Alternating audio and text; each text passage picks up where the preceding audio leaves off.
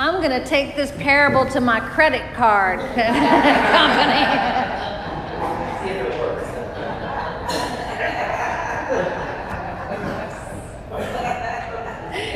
Anywho, all of the very learned people, erudite, well-versed, scholarly, and all the other synonyms for smart, biblical scholars, urge preachers not to try to explain this parable because it is unexplainable. When you enter one way, there's always something missing. When you enter in another direction, there's always a yes, but, or yes, and. And so, though, I cannot resist trying to enter into it because it is a parable of Jesus. It's scandalous in so many ways. And I think at the end, one piece of it at least is a good lesson for us all. So, is it a Robin Hood tale? You know, steal from the rich, give to the poor. Stealing is not right, but if you're, righting wrong of inequality, there's some maybe virtue in it. And so, but it's so much more than that. Who is the manager? Who is the steward? The steward is such a very, very human character. I mean, what a line in the Bible. I mean, I'm too old to dig and I'm too ashamed to beg, That should be a country song,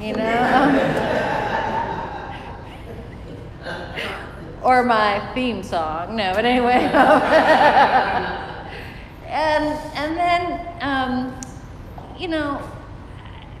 Jesus, or the manager in Jesus's parable, looks at, what this steward is doing and says, I don't really like it, but I can appreciate it, right? So I think of different times when that's been the case in my life. So I think about, when being a fan of a baseball team, and the other team, has an incredible play. You don't like it, right? But you can appreciate that it's still a good play, even if it is not to your team's advantage. Now, I learned to keep my mouth shut when I felt that in Little League games, because you're supposed to be fair, but people don't like it when you're like, oh, good play to the other team. So it's the priest in me, right? I can't help it. There's things that you can appreciate that aren't to your advantage, or that you don't like. I don't know, some of you might get the Texas Monthly or see it in the newspaper, and I think one of the latest cover stories is about roadside attractions in Texas. And, you have to have an appreciation sort of for the absurd for some of these roadside attractions. You may not think they're actually very pretty, but you might be able to appreciate the sense of humor or the human engineering, or how did they get this Prada shoe stand in the middle of nowhere near Marfa? You can, this is a ginormous pecan. And why? Well, just because you can, right? So I also remember sometimes when I was in one of the tallest buildings in the world, and I'm terrified of elevators. And I was in the elevator, and part of my brain was, I'm gonna die, I'm gonna die, I'm gonna die. And the other part of my brain was, wow, human beings are really smart. Like we can outdo ourselves.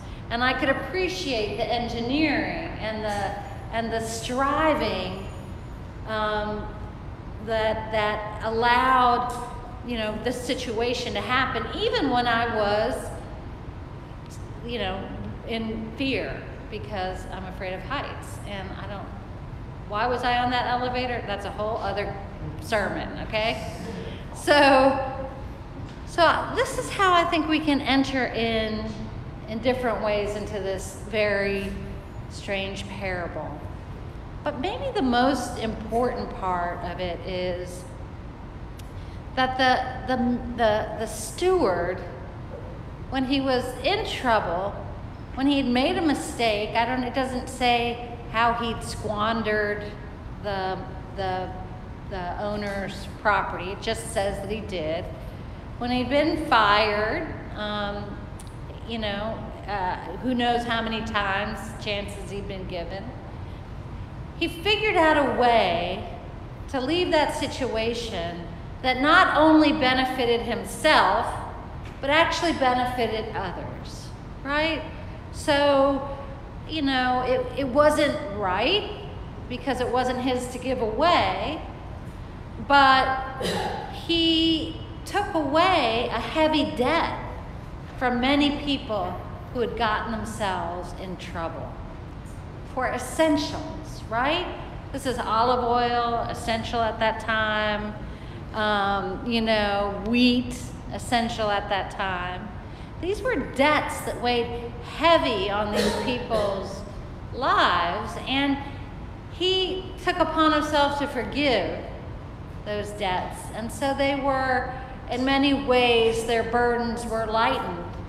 And he benefited not because he, hoarded jugs of oil or containers of wheat or tried to steal money, but he benefited because he helped people lighten their debt load.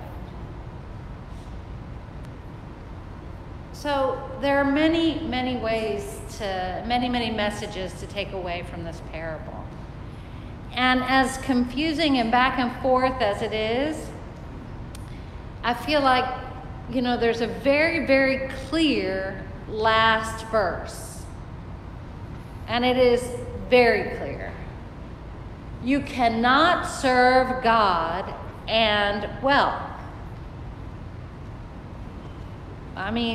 That's a short, clear sentence.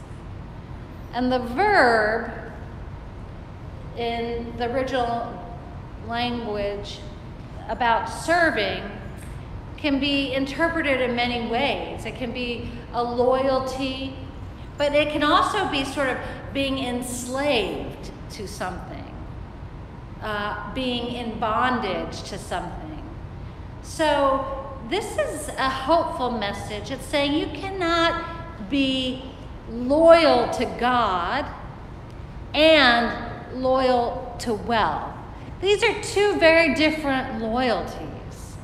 Loyalty to God, being in bondage and service to God, is a loyalty, it's a service, it's being bonded to the Creator of all things, who forgives debts, who frees and liberates us for a life of meaning, a total meaning, head, heart, soul, a life of love that is also often hard. We're still mortals, but it's a life in service and loyalty to God that brings joy and happiness. Now, a life loyal to wealth, brings certain perks, of course. Money, wealth, brings lots of options. But wealth in itself cannot give you that oneness and fullness that meaning, that connection that aligns your mind, heart, and soul to the joy and the happiness that God and Christ and the Spirit bring to your full humanity. Because if you're only loyal to wealth, then you're very often very isolated. Very isolated. Now, some people will be like, well, I would like that isolation on an island, you know, somewhere, flying my jet. But really, it's very clear that God, our loyalty lies with God first. The prophet Jeremiah is known as the weeping prophet. And this passage that we read is one of the reasons why. He says, my joy is gone, grief is upon me. And he wants to weep day and night for the slain of my poor people. He is lamenting the violence and the oppression of God's people on the poor of his land and what people suffer. And so he asked this question, is there a balm in Gilead?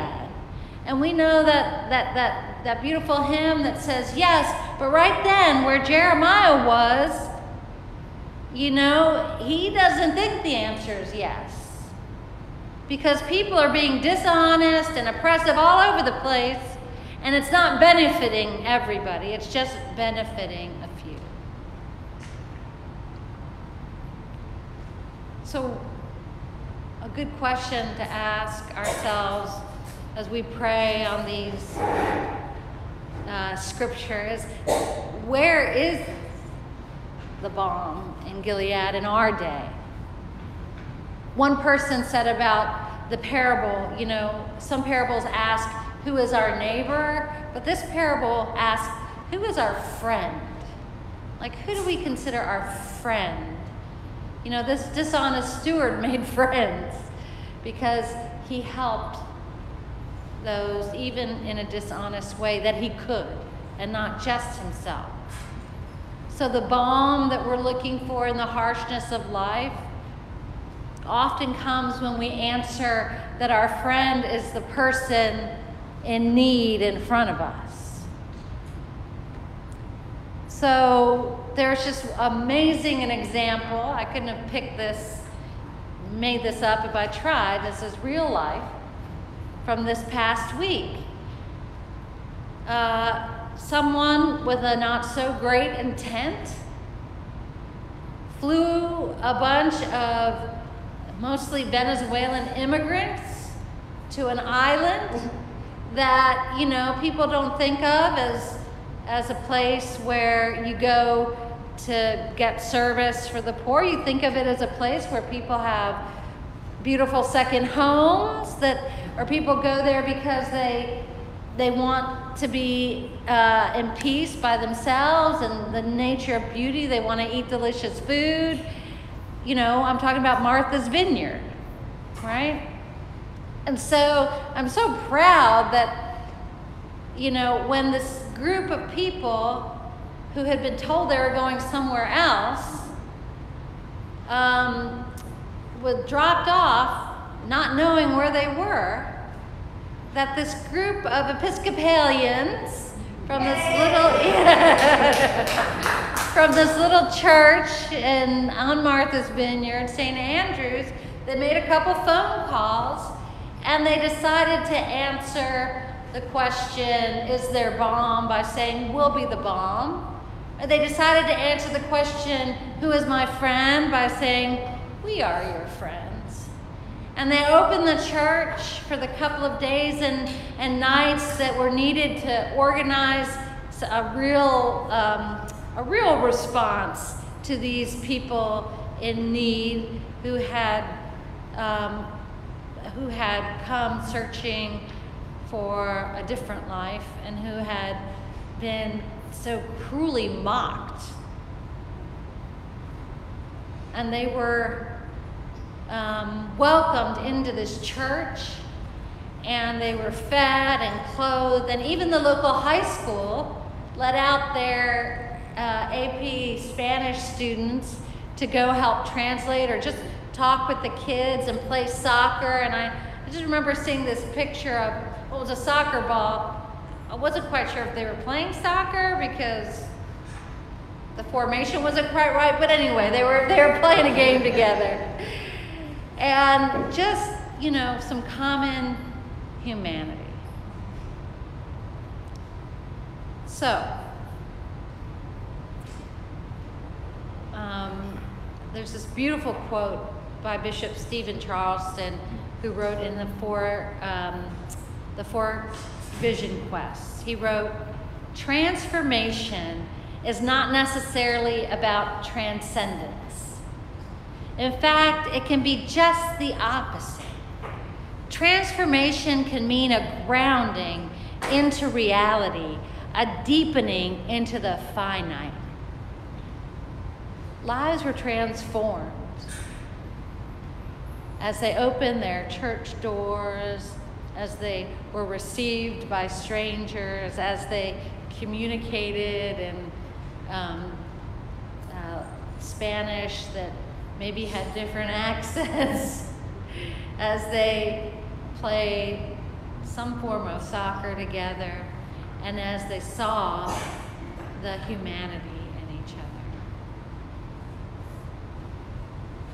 Transformation can come in very finite pieces, as long as we are loyal always, always to God first.